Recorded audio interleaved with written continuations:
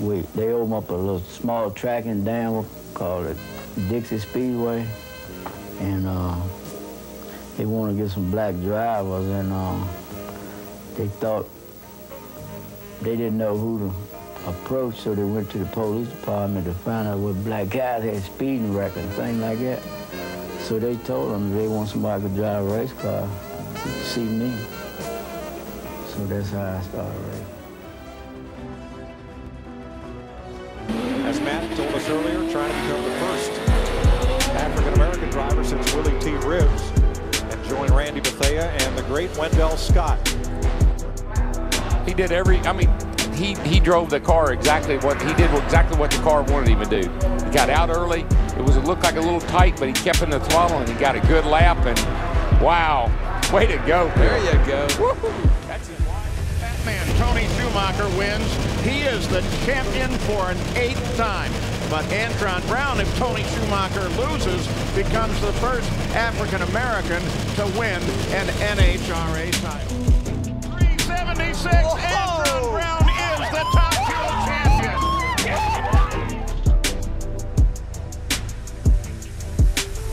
These need to be the best 7 laps of Darrell Wallace Jr.'s life. That was a good first part of it right there. Turn number 4, Darrell Wallace Jr. is going to get his first win in the Camping World Truck Series. His final time through 3 and 4. He's going to do it.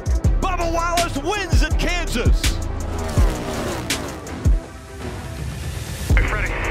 What they gonna say now, baby? Let's go! Record is equals. Lewis Hamilton wins the Turkish Grand Prix and is a 7-time champion of the world. Get in there, Lewis. What a way to do it, mate. What a way to win your 7th world title.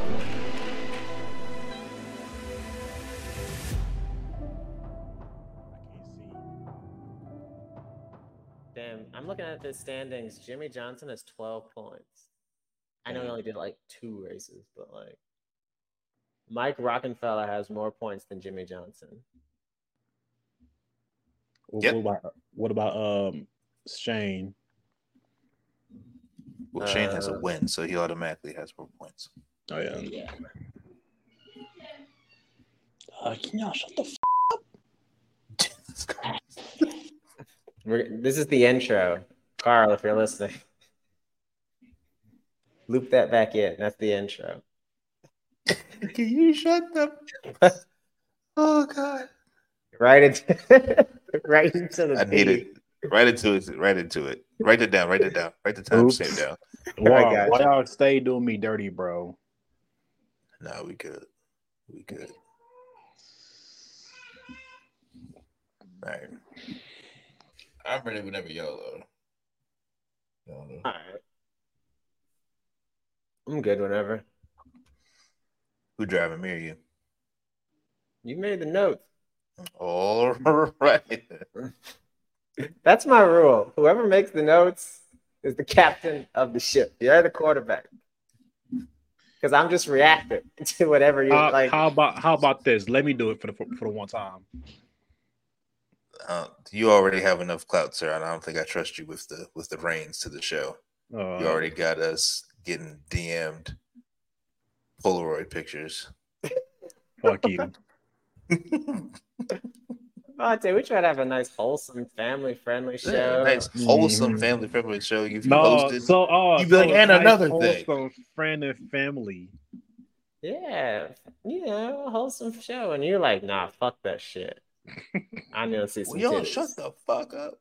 Yeah. You ready? I'll drive. All right, y'all. Episode 11. Ooh.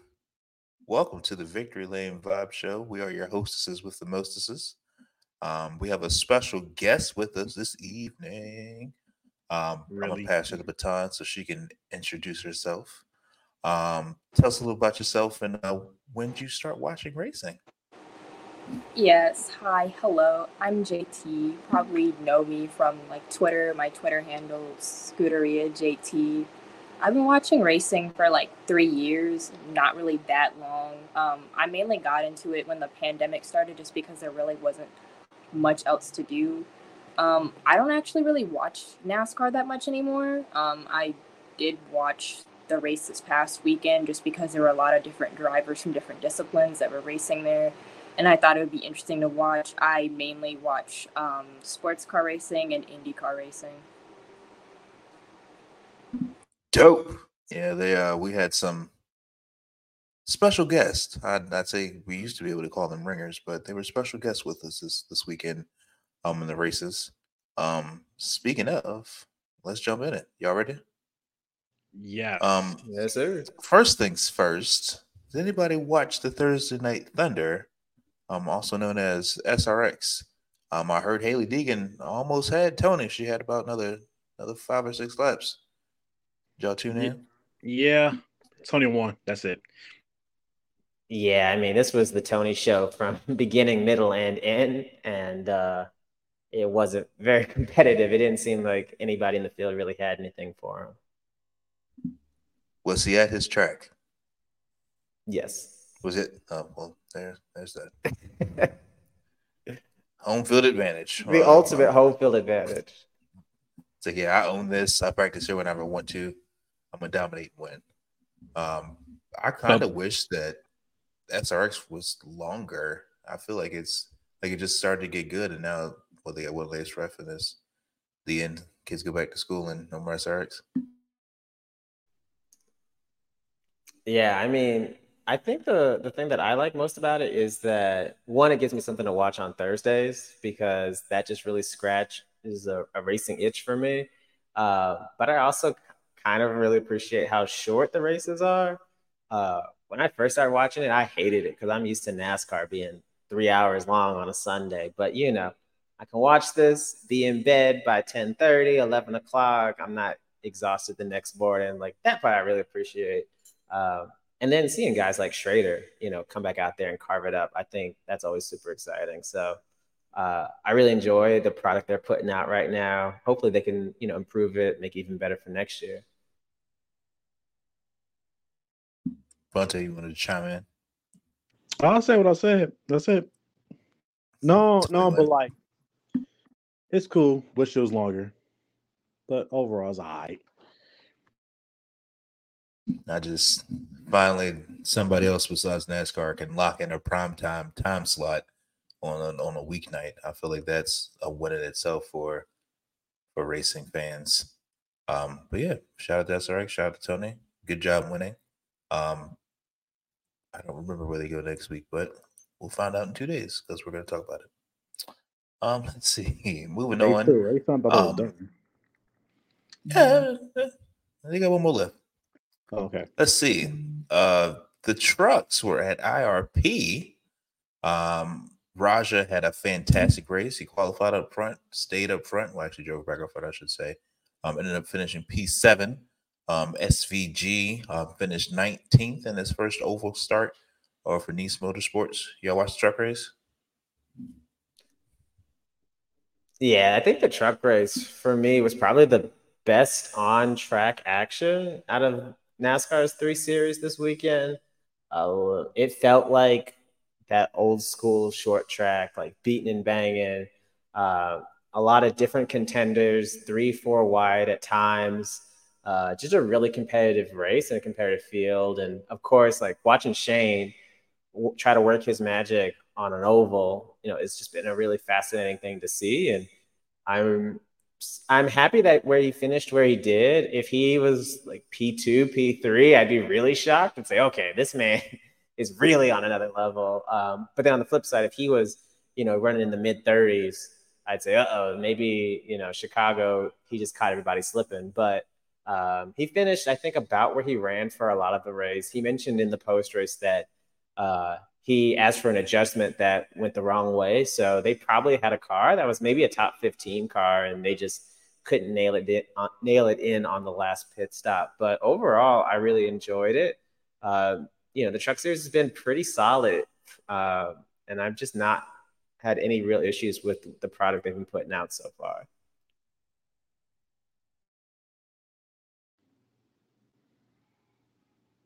Simon Jesky won. That's it. No, I'm playing.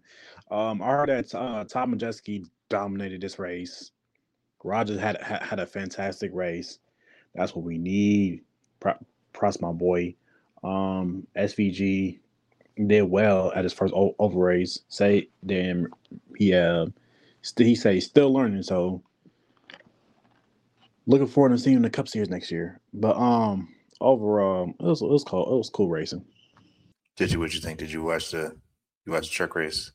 You were just like, nah, I'm good. I did. I watched it, but then like I zoned out like halfway through it. So it was the whooping that Tom Majeski put on. It was kind of hard to keep up with because he had a dominant vehicle. He could put it where he wanted to, ran away with the field. I'm surprised that it's very rare in this day and age that you get a setup and you nail it on the head like that, and everybody else just gets caught slipping because nobody had anything for him. Is Tom Majeski having a career resurgence? Because that man this season is going off.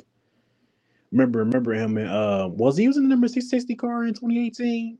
That infamous Curse 60 car, if I can remember that. It might be somebody else, but I think it was him. Ask the analytic team to see if we can find that research for you. Yeah. If it is him, props to him to make a comeback because that man's doing well this whole season. Definitely a championship contender. Yeah, I think you go out and you win a race like that, your name automatically gets thrown in the hat. Lucky for him, he's already on to the next round. So him and his team can work on the next batch of races that come up. They you know where they had the next track? Where they had the next track, Vontae? My hometown, Milwaukee. I will be there. Yes, sir. Hopefully you're wearing your proper attire, unlike some of us who are involved with this show, but we'll save that for another day. Or did you find out if he in fact was the driver of the 60 vehicle? I was looking and I could not find it, so maybe we need to hire a new analytics team. Did you look up 2018 Xfinity car, the Roush number 60? Because I think it was him, Briscoe, and maybe him. That's awfully specific. Right? It sounds like you know. Sounds like you know. Are you beating us just to use the fingers? Anywho, while we work on that, another topic. So speaking of SVG, it seems like Justin Marks really, really wants this man in his car. And it sounds like he may forego trying to borrow a charter and just throw him in a Cup car next year. Personally, I feel like that's genius. With the talent level that he has, do you really need to spend millions of dollars for a guaranteed spot in the show when you'll probably out-qualify half the field anyway? Yeah, I mean, that's a really bold move. It seems like the last, 5-7 years, like it's been all this movement, charter, and spending big money, capital B, big money to get it. But SVG, I mean, he has been, has come into NASCAR like a house of fire. And I mean, if there's any guy out there that you would bring in and take that risk on, I mean, he would have to be it, right? He's probably better than any potential free agents that are out there going into this offseason that I can think of off the top of my head. So why wouldn't you roll with him? I mean, there's 36 charters? And 38 spots every week. So assuming he can beat out 2 guys, that's a pretty safe bet. And I really do like the gutsiness and the willing to take that kind of a risk on him, if that is what they end up doing. It isn't what I would have expected. I would have thought he would have done maybe some truck races or some Xfinity races and come in and done a few Cup races here and there. Get some oval experience, definitely put him at all the road courses on the schedule. But hey, if he can do it, go for it. I say, why not? He's also he's not old, but he's not a spring chicken. So like they do have a little bit of a clock running where they can't wait 3 years for him to be ultra polished, ultra Cup ready. So it's exciting to see what'll happen. JJ, what you think? Honestly, I mean, I would really like to see how he does it like a track like COTA, because COTA with NASCAR is where you get the true NASCAR experience. where a lot of people that have come from like the other racing disciplines like Jensen and like Jordan Taylor, like they all say like the same thing about how there's people running them over for racing for like 25th. So it's like that didn't really happen like at Indy or even Chicago. So I'm like, yeah, let him run that and see if he truly wants to do NASCAR, because like that's just how it is. Man, Coda was a great race. Well, last year when they were Ross Chastain and Alex Bowman, AJ Allmendinger wrecked like 6 times coming to checker flag. Bonte, what do you think? Are you in for Justin Marks just pulling SVG full time in the Cup without a charter to give him a safety net? What type of question is that, bro? You know the answer. You know the answer. Yes, sir. What's the answer? Yes, sir.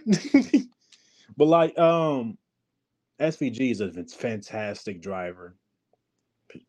Fantastic driver. 3-time Supercar champion. The man's a beast. It'd be great if the broadcast actually knew how to say his name correctly. That's what I'm saying, because especially Jet Burton. You got Rick Allen over here talking about Van Gisbergen, like blending the two words together. It's like there's a space between both of those words for a reason. How are you blending them together? They be killing me. But I'm excited for him to come in the Cup Series. I know he'll do great things. Even though he still got more learning to do, he'll be fine. Looking forward to him. He's gonna have a busy offseason. I do know that much.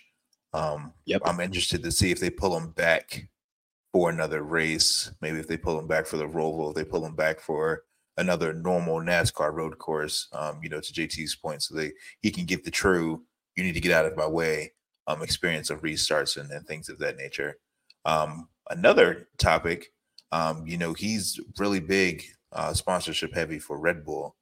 With the way that NASCAR's marketing is now, do you think Red Bull can come back and actually fund him to drive? Without a doubt. I think Red Bull been beside Shane Van Gisbergen for a long time, so I see why not. It's not like how it was in 2011 when they had their own team. Yeah, my only question, and I don't think any of us know it, but it's like, is there any conflict of interest with Monster, and are they in that level where they're like one of those premier Cup level sponsors? Because they are basically the same product. And I just remember like years ago, this isn't apples to apples, but do you remember when like they had the singular car and they were sponsored by Sprint, and they made him tear the logo off and run like a plain orange car? Like, I'm not saying they're going to do that with this, but there was that conflict of interest, and Sprint was like, oh no, you're not running that car here. So I just would be curious to see if there's like any kind of like exclusivity clause that they have as a partnership. But if they don't, I don't see why they wouldn't come back. Monster ran in the Cup Series for a long time, and especially with during Red Bull. So I don't see the issue with that. Yeah, if they don't have any issue with that, then yeah, I don't see why they'd have a problem bringing him back. It's going to be a ton of exposure, and there's going to be a million eyes on that car. Mm-hmm. So that makes sense to me. Well, we'll have to wait and see. This was running through my mind. I figured we strike the iron while it's hot. Moving on, the Xfinity Series goes to Indy. Ty Gibbs wins his first race in 10 months. Capturing the flag, making the Xfinity race. What y'all think of the Xfinity cars going around Indy? Was it what you thought? Could have been better? Could have been worse? I didn't watch it. I hate that car. I hate the sponsor of it. That's all. That's a Ty Gibbs though. Yeah, I had a chance to watch the replay of it. I didn't have a chance to watch it all live. It was pretty much Ty Gibbs, AJ Allmendinger, a huge gap maybe some Sam Mayer in there, and then another huge gap, and the rest of the field. It was a 2-horse race basically the whole time.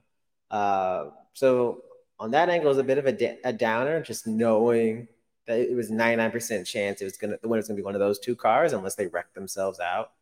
But AJ's been the road course guy, and he's won at the Indy road course, and Ty went in there and was able to beat him. And you tip your hat to that team and that driver, because that's a guy who's got into this place and got it done before. And he didn't, race him dirty. He didn't punt him out into the wall to get by him. He just outraced him. So, that's just a great achievement by him. And it is kind of weird to think about the fact that it has been like 10 months since he won at Phoenix, and he has not won anything. Versus last year, he was tearing up Xfinity. It seemed like he was winning every other week. So, and then obviously, like with him last win being the title, and then him losing his father like that night or within 12 hours afterwards. So it's nice that he can have that positive moment, back in victory lane without having that cloud over him. Because then the last time he won. So, you tip your hat to them. But AJ, he's supposed to be, the trophy chaser at Collie. That's all they say is like, we're chasing trophies.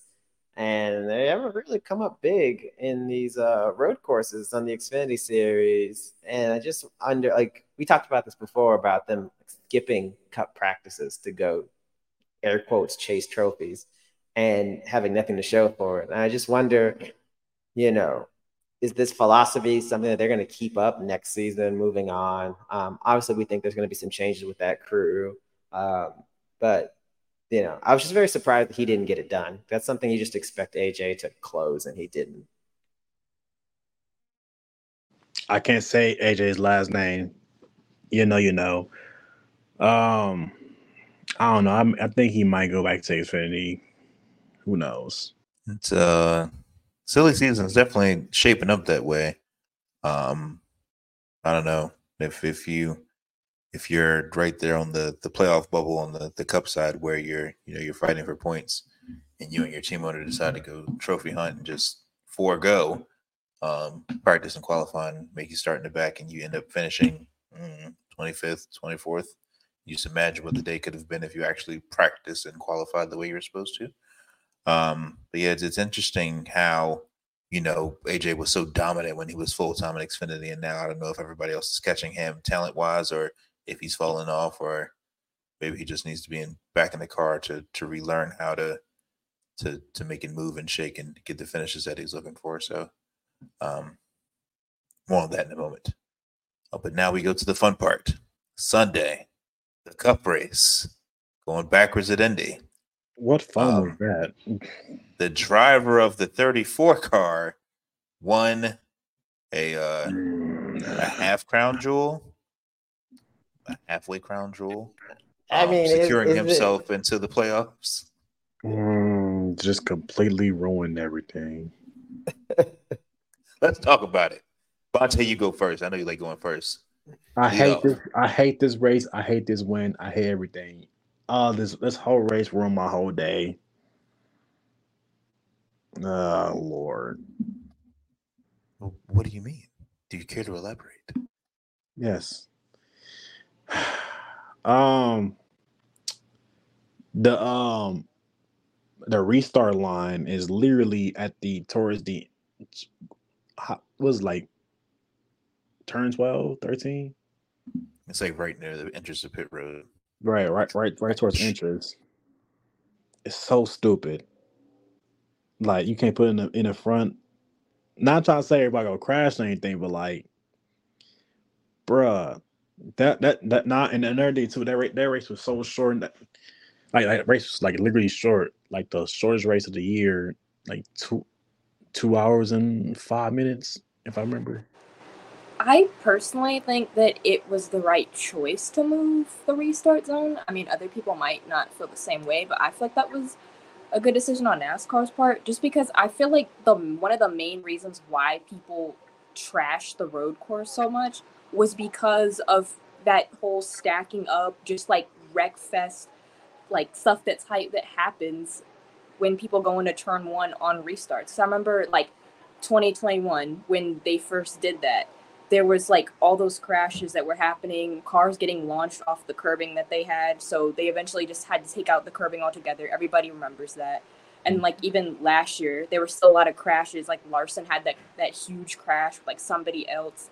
And I'm like, I think it was the right choice because I thought that was one of the main reasons why people hated the road course was because they looked at it as just nothing but like a wreck fest. So I'm like, okay, now you change the restart zone and it's not a wreck fest anymore.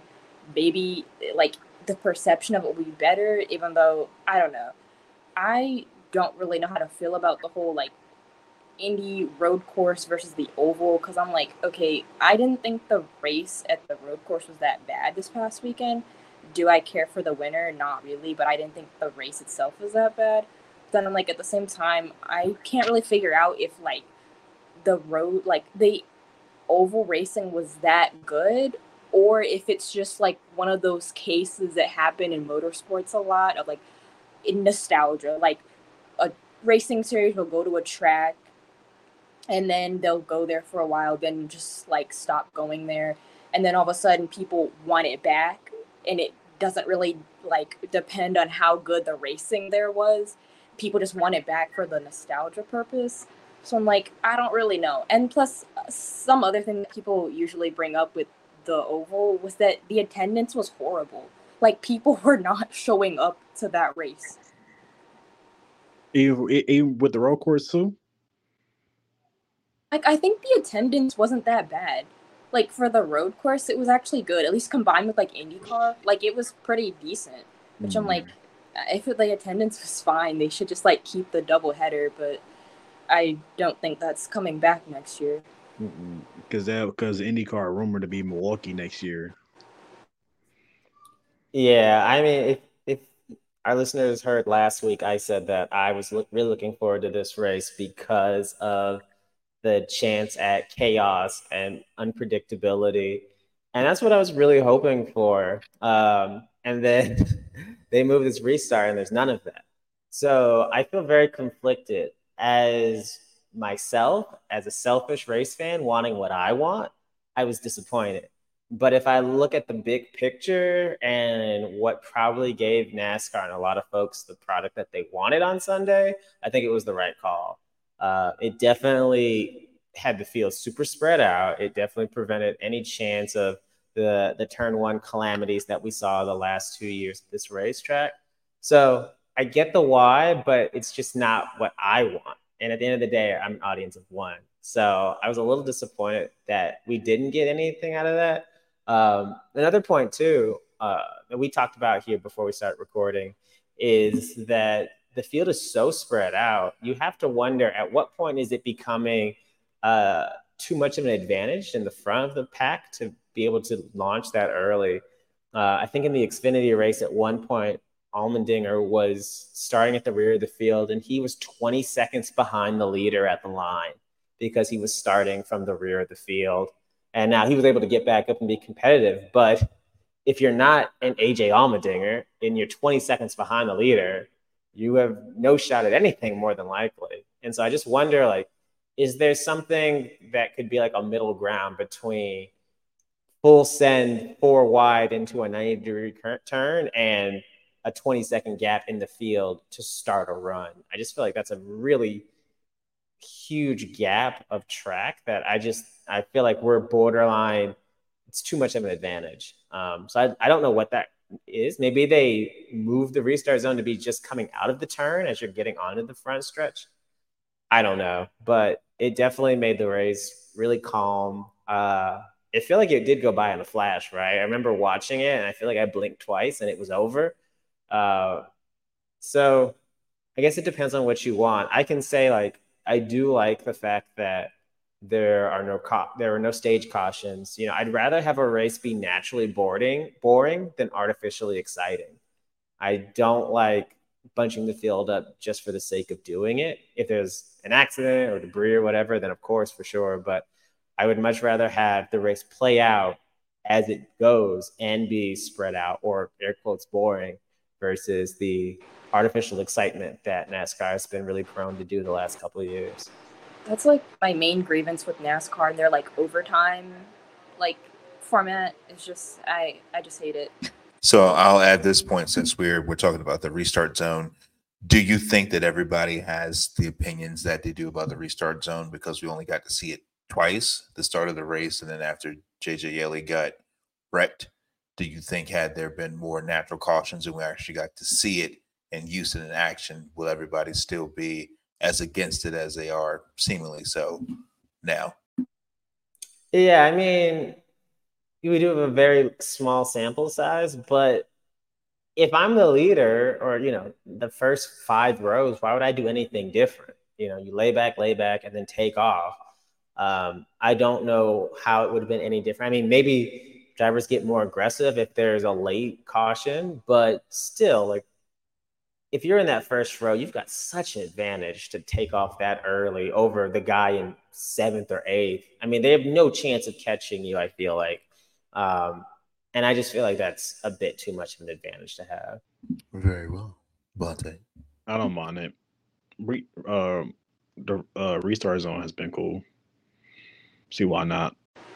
I don't really have any like strong opinions on, I guess, this.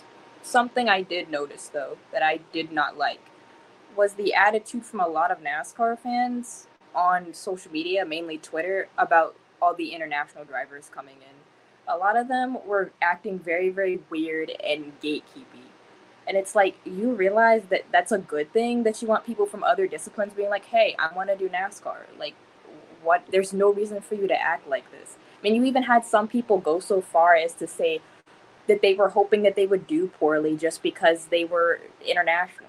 It's like, what are we really doing here? NASCAR fans almost every day, like smooth, like sorry, I'm saying here.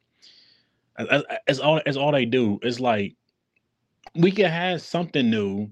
I don't mind changes.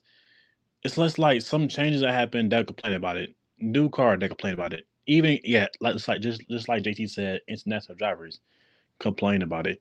Like, why do y'all need to complain about everything? Everything. Like, it's not that deep. Stop trying to gatekeep the sport. The sport is not like in 2001 or in the 90s. It's over with.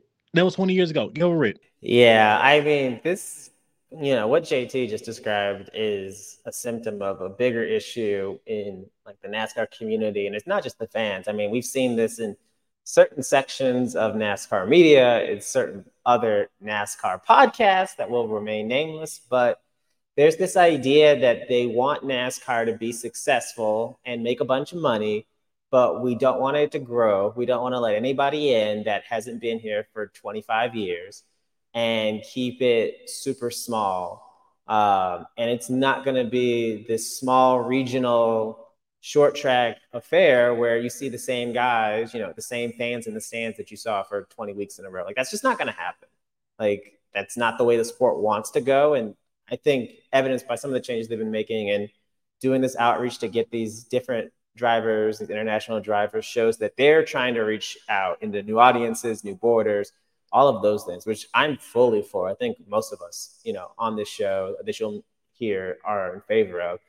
But this idea, again, like you said, gatekeeping it, of not wanting to grow. If you're a fan of NASCAR and you're a true fan of NASCAR, I'm going to use that term, a true fan of NASCAR, you want the sport to do well.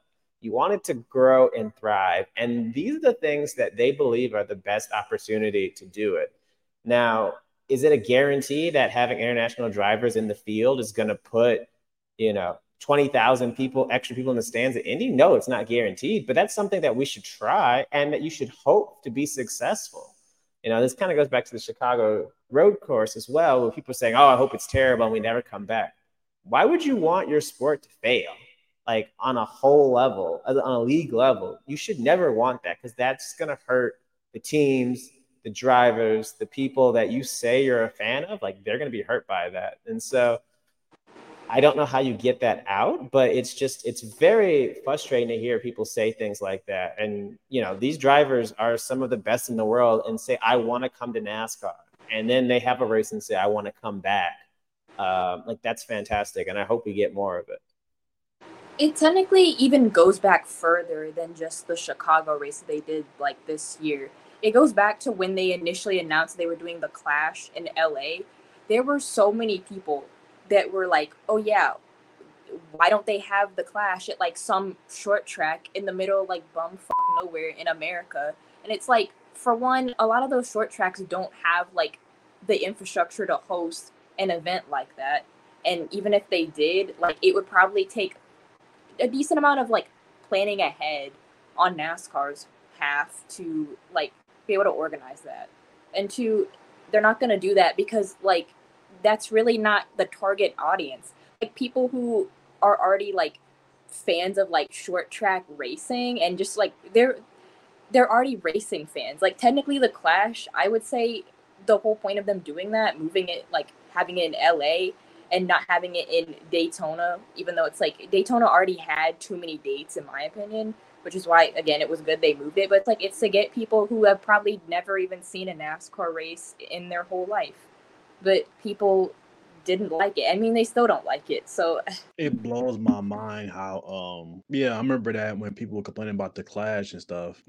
Then that was like, oh, they should bring it back to Daytona. First of all, the Clash has been in Daytona for years. We tired of it. We don't want to. Tired of it.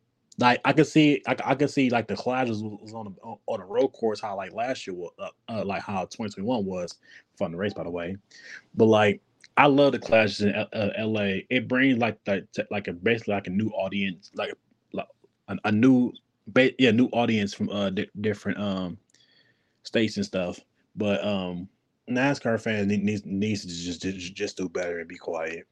it's just because a lot of like older fans or people who are already fans of NASCAR, like a lot of them don't realize that they are not the target audience for everything that NASCAR does. Like they're just used to like NASCAR catering to them and doing everything that's geared towards them, but now they realize that if they want to grow the sport, they have to reach out. Basically people in the South are. But yeah, people in the South. Yeah, I mean, just this idea of the thing that getting bothers me the most is just like I said, the idea of like wanting something to fail.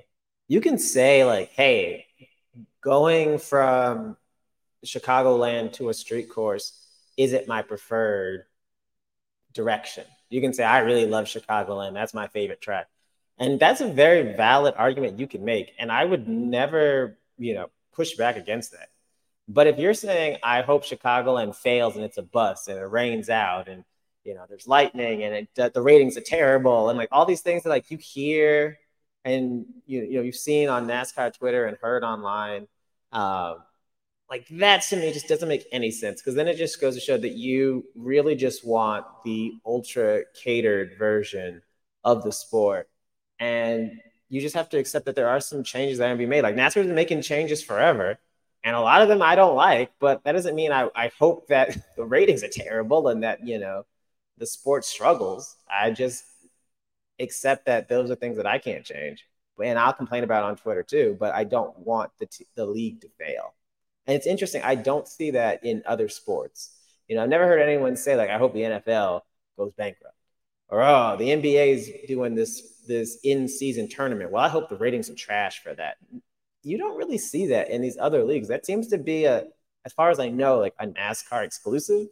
And I don't understand really the why. I mean, I know the audience that is saying these things, and I understand the reason why they're saying it. A lot of what we've just said here and like what JT said, but you don't see that in other sports, and I don't like it.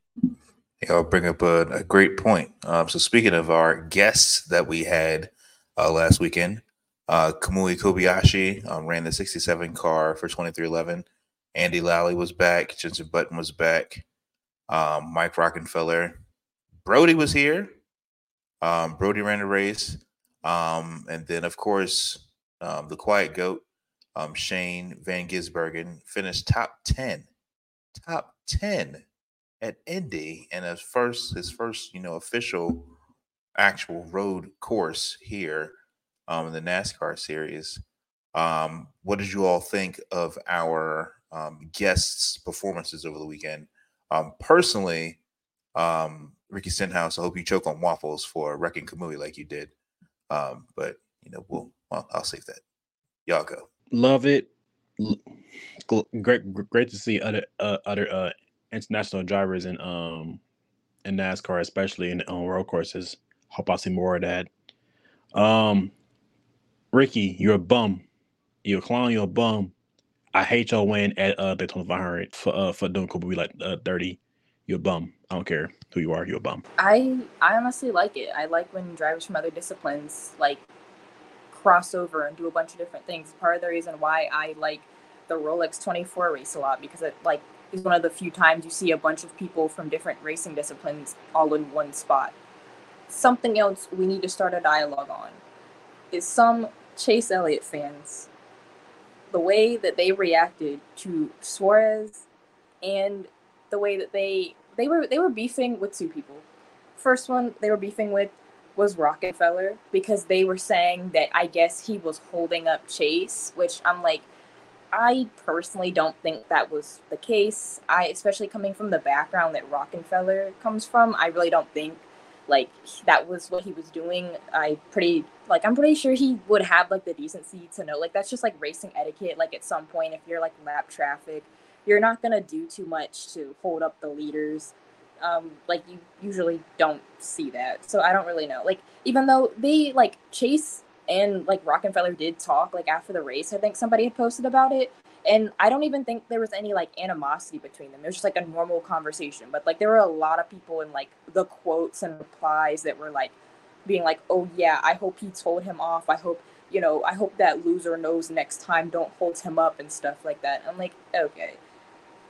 They were also mad at Suarez because I guess they said that like he punted Chase, which I'm like, I didn't really see anything wrong with what he did, because it's like he's racing for a playoff spot too. Like people are not just gonna like bow down and like submit and just because it's Chase. Like they're gonna race him just as hard as he races anybody else. And I feel like a lot of Chase fans don't particularly like when other drivers in the field race Chase pretty hard.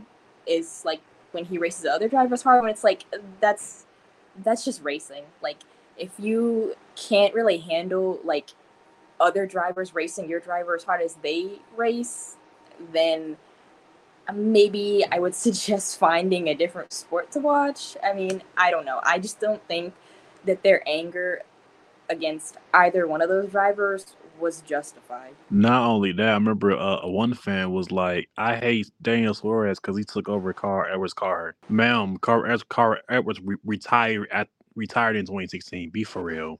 Yeah, Carl been gone. And retired from and he retired from JGR from the 19 car. Literally. Super specific. Martin Truex. Never mind. Never mind. All right. Yeah, like as I alluded to earlier, like I love the international drivers. I think it's just really cool. Like I admit that I grew up fully in a NASCAR home, so I did not watch. I maybe watched the Indy 500, but that was really the only non-NASCAR racing that was on my TV as a kid. So, I didn't know about F1. I didn't know about all these different racing leagues as a kid or even as a young adult. So, for me, like when I see these names that are in the field, I want to go look them up. I want to find clips about them. I want to learn more about them. Like I've learned more about Shane Van Gisbergen in the last couple weeks than I ever would have expected coming into the season. Bro. But like I just think that's really awesome. And I'm like, oh, yo, this dude's a dog. Like he's that guy. I think that's really cool. So I really love it. I give a thumbs down to the people that are poo-pooing on their performance, because for a lot of them, it's their first time in a cup car on a course that a lot of them probably haven't raced. Like, relax, like get over yourselves. I think hopefully, they can come back in the future. I'd love to see them. I'd love to see a bunch of these guys at Watkins Glen this weekend. Like, I'd love to see that, just to see how they would perform there. But yeah, I think it's awesome. I guess I hope they come back.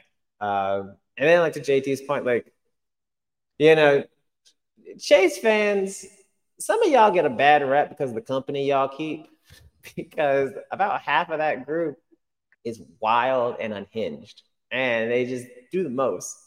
Like, it's okay, guys. It's racing. Like, your guy's gonna get bumped. He's gonna get moved. He might get spun out. Like, hey, that's racing. You got to deal with it. Like, that's part of the game. So, I'm sure they're listening to us now and taking deep notes on how we're lecturing them. But I mean, it doesn't hopefully even matter because it's like they support Chase and Chase is a driver. I'm sure he knows that. I'm sure he is well aware that if you race somebody aggressive, they will probably do the same thing. They will return the favor. So it's like everybody knows this. Like even the driver that you support and you are like going so hard for with like some of the stuff that you say that he probably won't even see or read or whatever. Like he knows.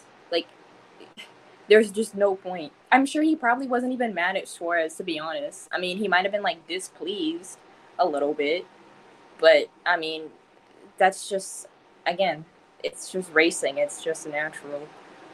I mean, you see a lot of these guys, like they get out the car and they go over and they talk and everyone's crowded around the TV waiting to see if there's a fight. And then they're like, oh, you see them explain it. And they're like, okay, I get it. And they walk off. Like, meanwhile, their Twitter stands are blowing up and saying, the craziest things ever. Like just that and there's some BS going on. Yeah, it's exhausting.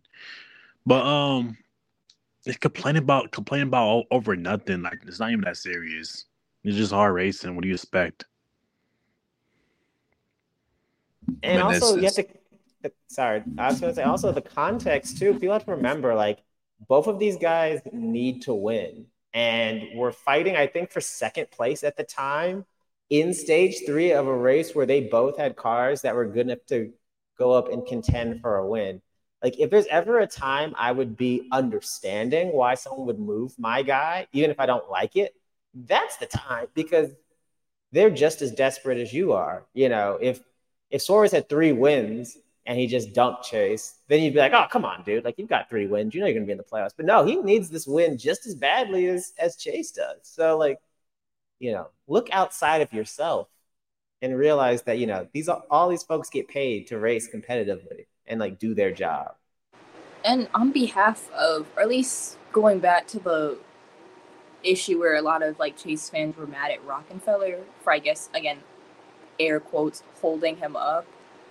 Chase is like, what, a 7-time road course winner?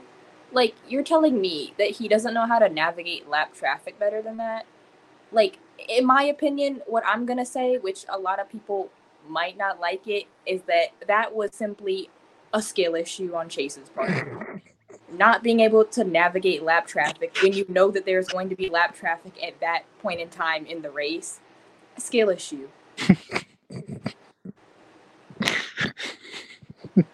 Doing it not wrong. She knows she ain't. You're not wrong.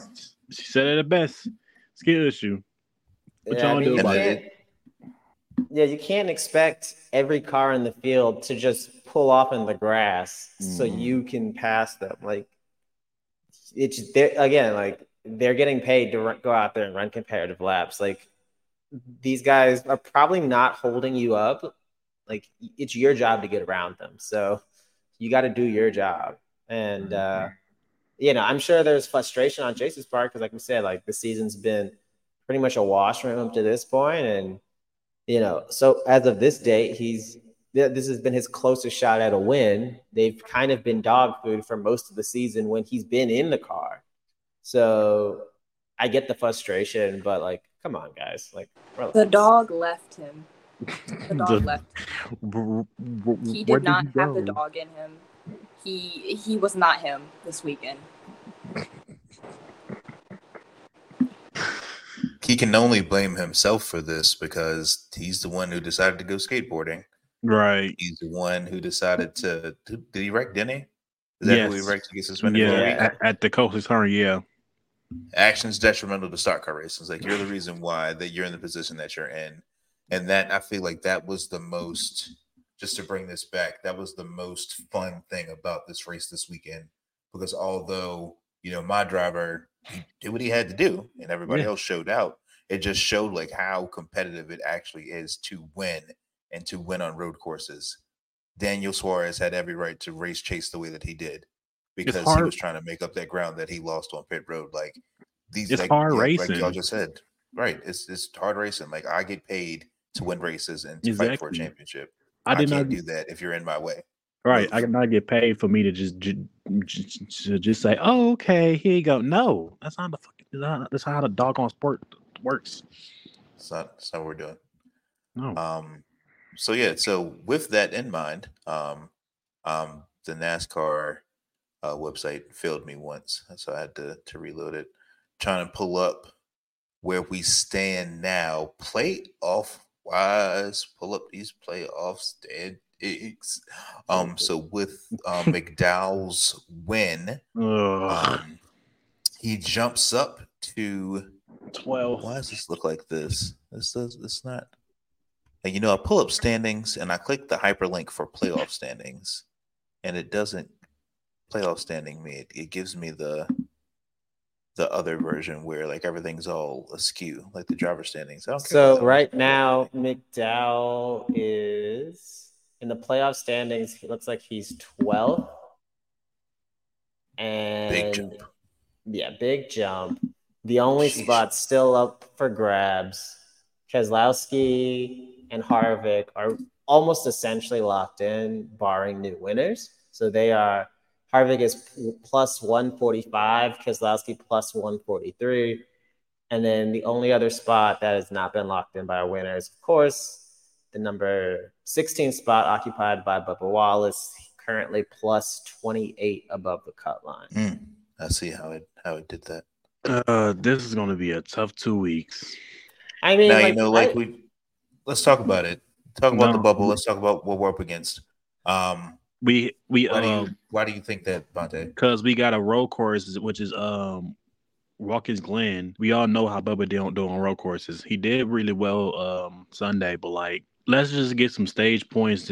Let's just have some miracle. And then not only that, you have Daytona. A lot of people said, "Oh, he's gonna win Daytona." I don't have faith for that.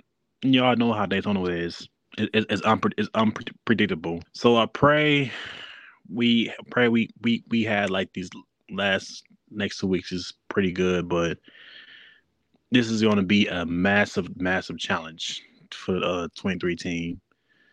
But I have faith in these guys. Yeah. So I mean, first to look back, I really don't have anything too harsh I can say about the 23 this week. I think they were trying some things strategy-wise. They talked about during the race to try to get off sequence of the leaders, to maybe if there's a late caution, but that caution never came. So they did the best I feel like they could given the circumstance. It just so happened that the worst case scenario happened for them. Mm-hmm. Having a new winner and having the new winner be one of McDowell or Suarez, and then the other person getting a ton of playoff points from the stages. That's just your worst case scenario, but you just have to tip your hat and say, you know what, they get paid too. They did their job. But looking at Watkins Glen, the fear is still now, again, a new winner. That's my bigger fear than Suarez is pointing his way up into that spot. I really do think it's going to have to take a winner to bump him out. Bubba has not run well at Watkins Glen. I'm looking at his Cup stats here. In the last couple of years, he's finished 35th, 23rd, 28th, and 25th. So it's not been a kind track to him. But you have to go in there and just give it your best effort. Yeah. That's all you can do is go in there, have a gutsy strategy. This is the time for you to take risks in terms of, pit strategy, fuel, all of those things. Try to steal a good finish. All of that would be great. But I really do think, barring a new winner, I think he'll be okay. He just needs to not have Suarez or Ty Gibbs or Chase Elliott win this weekend. I feel like those are the biggest threats for the new winner, especially Chase. I mean, Watkins Glen has been very, very kind to him. Yeah, got two back-to-back wins from 2018, 2019. So I'm super nervous, bro. I'm really Yeah. But I honestly do think if they get to Daytona and it's not a must win, I think they can point their way in. I really do think that Toyotas have done well. They may not have the finishes to show, but they've done well in terms of organizing, getting up in the stage and being a threat for stage points. And at this point, 4 of the 5 Toyota drivers that are like main threats of clinch. So he should have plenty of help. He's got good help. He's got Denny Hamlin who will be pushing him a bunch, I'm sure, who's been great at Daytona. So I think, maybe a stage win at Daytona is what he needs to get over the hump. And then they can just race for the win. That's my hope. But these 2 weeks are just about survival. And I mean, again, they did all that they could. So I can't be upset if you did everything you could in your power and it just didn't work out for you. Some days it's just not your day. Yeah. Jade, I know you're not really involved on the NASCAR side of the motorsports, but what are your thoughts, feelings? I know you probably see it on socials about what's going on in regards to Bubba and his playoff hopes. I mean, Daytona is just a wild card race. In general, anybody can win that. I mean, and really, Daytona, Talladega, those type of plate tracks are just solely about wreck avoidance and some, in my opinion, luck. Obviously there is skill that is involved because it's still a race, but there's that. The only grievance I really have with 23, at least the 23 team, is their pit crew. At least from some of the races that I've seen, that this past weekend wasn't that bad, at least from what I could tell. They make things harder for themselves when they really don't need to, when they are bottling pit stops, when they have a chance to actually be competitive. I feel like I've seen, at least for most of the NASCAR races that I've watched this season, it's whenever Bubba is actually running well, it comes down to one crucial pit stop, and they somehow bottle it. Their pit stops just suck. It's what are we doing? How do we get to this point where there is crucial, again, the one critical pit stop that you need for your driver, you bottle it? It's just the you had one job thing. It's it just makes me scratch my head. It's maybe come off season, there needs to be a total overhaul of that team regarding the pit crew, because I'm just you just wait, y'all can't keep doing this. Y'all cannot keep bottling pit stop after pit stop and then still expect to win or even finish top 5 or top 10. It was oh, my bad. I was gonna say it was so many good finishes that Bubba could finish, but his pit crew continued to he keeps continuing to let him down. It is frustrating. The car gave up Michigan. Same thing with Richmond. Richmond was the biggest 23-11, specifically 23 team sell that I have ever seen. Probably one of the biggest team sales I had seen this year in motorsports in general. All because of the pit crew. It wasn't even the driver's fault. Bubba and Tyler was doing just fine. I feel like this has been going on for a while now. Because when was it that there was a guy who tripped and fell over the pit lane wall during a pit stop? I don't know if that was this year or last season, but whatever that was, it's just this has been happening for so long. It's clearly we need to do something. Changes need to be made ASAP, especially next season. Yeah, I mean, I think they know, they have to know in-house, if their goal is to be, and Denny said this several times, right? His goal is within 5 years to be a championship contending organization. Well, you've got to get this fixed quick, fast, and in a hurry, because it's been a problem on both crews. It's cost both teams wins or shots at wins. Both drivers have been extremely frustrated, fed up on the radio in the last 2 years talking about it. So you would have to have your head in the sand to not know that it's the biggest problem you have right now. The cars load off, they're fast, the drivers are talented. You have to get this figured out. I think they're at a state right now, and I don't know, I'm guessing, but I feel it's too late in the year to change anything now. What you got is what you got, and you have to just ride this out until the season's over and hope that they can be average for the rest of the year. I mean, I'm gonna look for a silver lining. They didn't make a bad day worse yesterday, right? Like Bubba finished what I think P17, P18. There's no pit stop that made him finish 34. So like some positives there, but you just want to see consistency from your pit crew, right? You just want them to be nice, steady Eddie, and don't give you any surprises. Like I'll settle for a B+ pit stop every time versus giving me a couple A's and then some F's in there, which is what they've been doing a lot. And there's been more F's than A's recently. So not recently, like the last year. It's happened since last year. I thought it was Blaney that had the worst pit crew, but to be honest, it's like it's a tie between 2311 or the 23 team and Blaney's pit crew. Like to me, it's like a mid-off. It was so bad. Like this pit crew was so bad. Like Tyler Reddick snapped. You rarely see Tyler get mad. That's how bad his pit crews really are.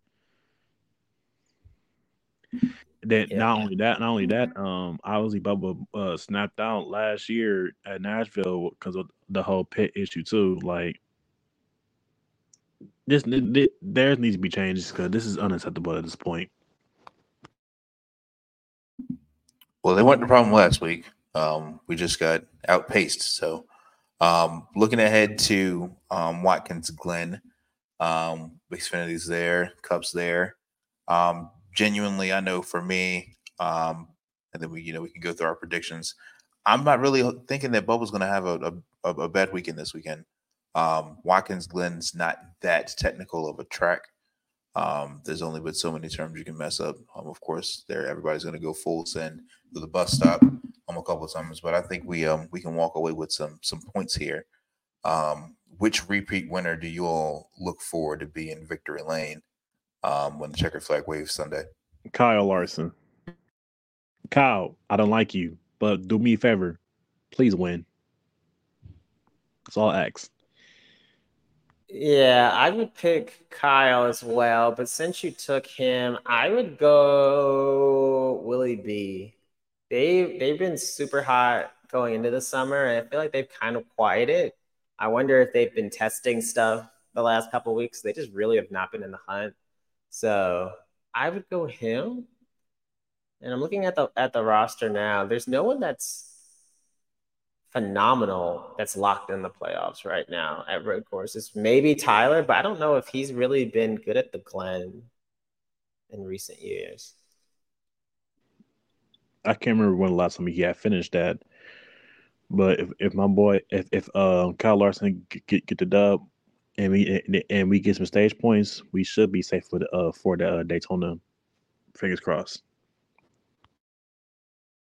It's all for. Do we know if do we know if there are stage cautions?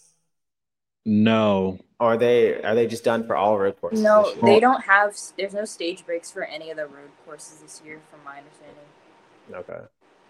Yeah. Which works out so much better. I agree.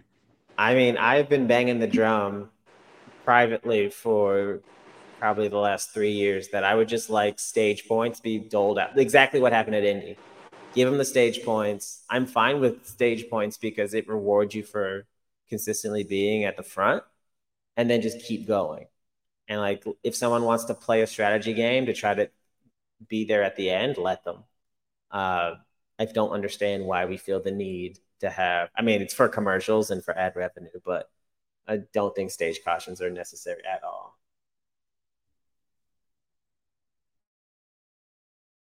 I think I'm going to pick Kyle Busch to win at the Glen. It's time for him to get hot going into the playoffs. If the 23 team can walk away with a 35, 36 point buffer going into Daytona, we got it. A couple stage points, and then like quite literally, we'll literally have to either get knocked out of the race or a new winner has to win to get locked in. So I'm quite hopeful for Watkins Glen. Yeah, we should have some good things should be coming our way. Also, who made the schedule to go back-to-back road courses and then Daytona? I was saying the same thing too. I'm like, what the hell? So did stupid. You figure out what the hell? I was like, what the hell? What's the meaning for this? You made 2 back-to-back road courses and Daytona. I just do not understand. What is the appeal of that? I remember, I think when we one of our first episodes, I had said that I love road courses, but I want them spread out. I do not want 2 road courses in the same month. I want them to be their own thing and to go back-to-back road courses. And then I don't mind Daytona, even though it's the most chaotic possible choice, maybe that or Talladega, but back-to-back road courses and then Daytona, it's just, all right, that's a head scratcher. I mean, maybe if it's the Indy Oval and then Watkins Glen and then Daytona, I'd like that more, but I just don't understand the schedule makers. All right, it's so stupid. If it was last year's schedule, I would have been cool with that.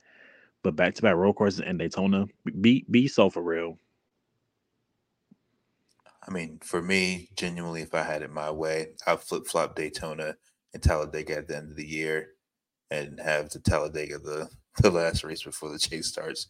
Just so you can have that much. I just love the start-finish line of Talladega. Just let's add some extra drama. Let's put on the super speedway, but you got to keep going. Let's see what happens. All right, so well, it's time for our Ask Bonte session. If you send in your questions to Bonte, hashtag Ask Bonte, tag him, tag the pod account. We will pull 2 questions to ask on our weekly episodes. We're gonna try this out. What's the question? A really great question. It was fantastic. I just have to find it because it was the greatest thing ever, and I can't find it. Art, do you have Jesus, dude. Now don't forget, folks, that you can ask Bonte for life advice, relationship advice. He's a wise man on many subjects. You are asking the wrong person to ask this, but I'm gonna try. I'm gonna give you my honest opinion. So the first question that we got was they want to know, when are you doing the shoey? And so for those who may not follow, the channel on Twitter or social media, there's been a groundswell of fan support asking for Bonte to do a shoey. And some more context for if some of you don't know what a shoey is. You drinking something out of a shoe that they know. Don't they know? Do they though? You can't assume. Yes, don't be so condescending. Danny Ricciardo, do they watch F1? Hey, I didn't know what a shoey was until a year ago. So it's not like Jesus Christ. I think a disclaimer has to go out there. So yeah, maybe we need to get Bonte to take his shoey after an 8-hour shift at work. I think that might be the equivalent of a Formula One race. So that's the first question, Bonte. The people want to know, when are you doing a shoey? But if that, I'll do one if I'll do one if Bubba made the playoffs, and if he wins, that's it. Other than I'm not doing that. So follow-up question: is it one, the other, or both? Can we get 2 shoeys out of you? Yes, you get 2. Now leave me the hell alone with these damn shoeys. All right, you heard it here live and direct from the source. We have shoeys coming. I hate y'all. I hate y'all. We're snipping this segment and sending it to Bubba so you can have some extra motivation the next 2 weeks. I need that. Sir. We will tag everyone that we know at 2311 so that they can know. I need you to spend a couple extra hours at the shop. We got stuff on the line for this race. Oh my Lord! For the culture. Yeah. Do you have the other? What's our other question? Another one? What's the other question? I've had it. Hurry up. You're aggravated now. Don't be aggravated. This business, baby. I guess. What was that a question? He didn't say that he was doing the shoey on camera. So, is it on camera or no? If it's not on camera, then it didn't happen, in my opinion. I have no video editing. I know the choice. It's all video. It's all video. If Bubba makes the playoffs, if he wins, I will go outside and record myself doing this nasty ass show. Let's go. And so here we only have one other question that I that is non-Shoei related that I think we can ask. And I don't know if we should we start shouting these people out who's sending these questions? I mean, I would. Let's give them their 15 seconds of fame. You know what I'm saying? Because if they All listen to right, us, so then this, they get their play. So that's true. So, all right. So this last one comes from Kylote Newt 28 on Twitter. He's a big Rowdy Bush fan, judging by his profile. He wants to know if mayonnaise is an instrument. What type of dumbass question is that? No, use it for sandwiches. Eat a damn sandwich with some mayonnaise. What type of dumb question is that? What kind of drink are you gonna do for the shoey? That's a good question. That's a fantastic follow-up question. Probably either Dr. Pepper or Sprite. You're so corporate. What the hell you want me to drink, man? You should do McDonald's Sprite because that'll make it worse. You should do McDonald's Sprite. Oh my god! You know how much that? Oh Lord. McDonald's Sprite it is, I guess. JT. That's right, baby. I mean, come on. You're going to McDonald's. You're supporting 2311 at the same time. All right. I'll do that. I just personally, I know we're not at the end of the show yet, but I just want to thank JT for coming on here and choosing violence. Like, thank you for bringing the energy. Like, this is what we need. I appreciate you so much. Yeah. Oh, I do it on Twitter all the time. It's like half of my Twitter personality. We need you more on the show more often in the future. Yeah, we need you more often on the show if you want to.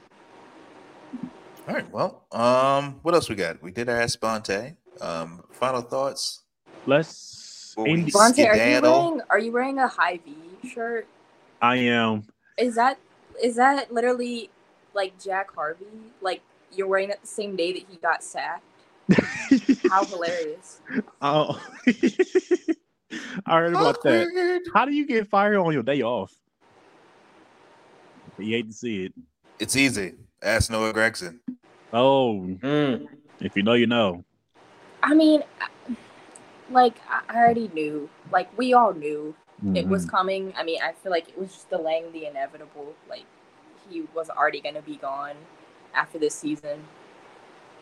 Yeah, I agree. I hate to see it, even though Ray Hall Letterman sucks. But, yeah. Wait, yeah. Now he got a Ray Hall. Now he goes to a new team. And now John for those bozos. I hope we get a better ride. I heard it was crazy, silly season for IndyCar. What happened? Or it was like hella driver changes. A lot. Oh, let's learn it too. Let's talk about the before we leave. Let's talk about the Chip Ganassi and Zach Brown's situation. Oh, this whole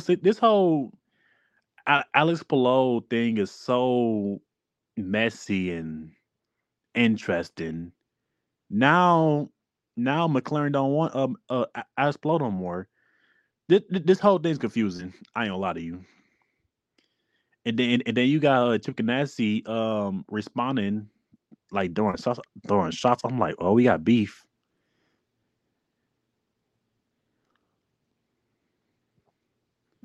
Can you enlighten us for those who aren't aware of the Ganassi, Alex Palou, Zach Brown beef? Can you take us down memory lane and let us understand? JT, floor is yours. Okay, I'll try to explain this like the best way that I can. It's a lot. Like if you haven't been keeping up with it from like start to finish, it's kind of a lot. But I think basically all of this started, what? It might have been, year? Yeah, last season it started when, like, basically the same thing that had happened with, like, Oscar Piastri and Alpine over on F1, where they were saying, oh, yeah, he's driving for us. Then he came out and said, no, that's not correct. I'm not driving for Alpine. And he was driving with McLaren. Basically the same thing happened with Alex Palou, where I think it was something where I think, because I know he got taken to court or whatever, where McLaren was basically saying, like, I think Chip Ganassi, the team took him to court based off of, like, I guess him, like, breaching his contract or something, and like it was just a whole mess. And then it never really died down because now you had a bunch of like just Zach Brown in general is a very messy team CEO. Like there's no beating around the bush. He is messy, and Alex Palou, I guess, unbeknownst to everybody, even other IndyCar drivers, he's also messy. So you put messy and messy together, and you just get more mess. Pretty much. The whole That's thing, fair. whole thing's a mess. It's hilarious. But yeah. I mean, honestly, I don't really feel bad for like McLaren or Zach Brown, really, because I mean, Zach Brown was trying to sign like 5 different drivers to McLaren, and it never came to fruition. So it's like, I mean, he was sitting there playing in people's face and dangling contracts in front of them. So it's like, I don't really feel bad. It is what it is. Very well. Good stuff. Well, what else we got? Art, you got anything? And then we missed. I feel like we should be like on we should do like on Pardon the Interruption, where we have just like a section where we go back and fix what we said or didn't say, or correct ourselves on something that's not statistically or analytically correct. Actually, just for anybody listening, for the record, I am not a Chase Elliott hater. I am very neutral about him.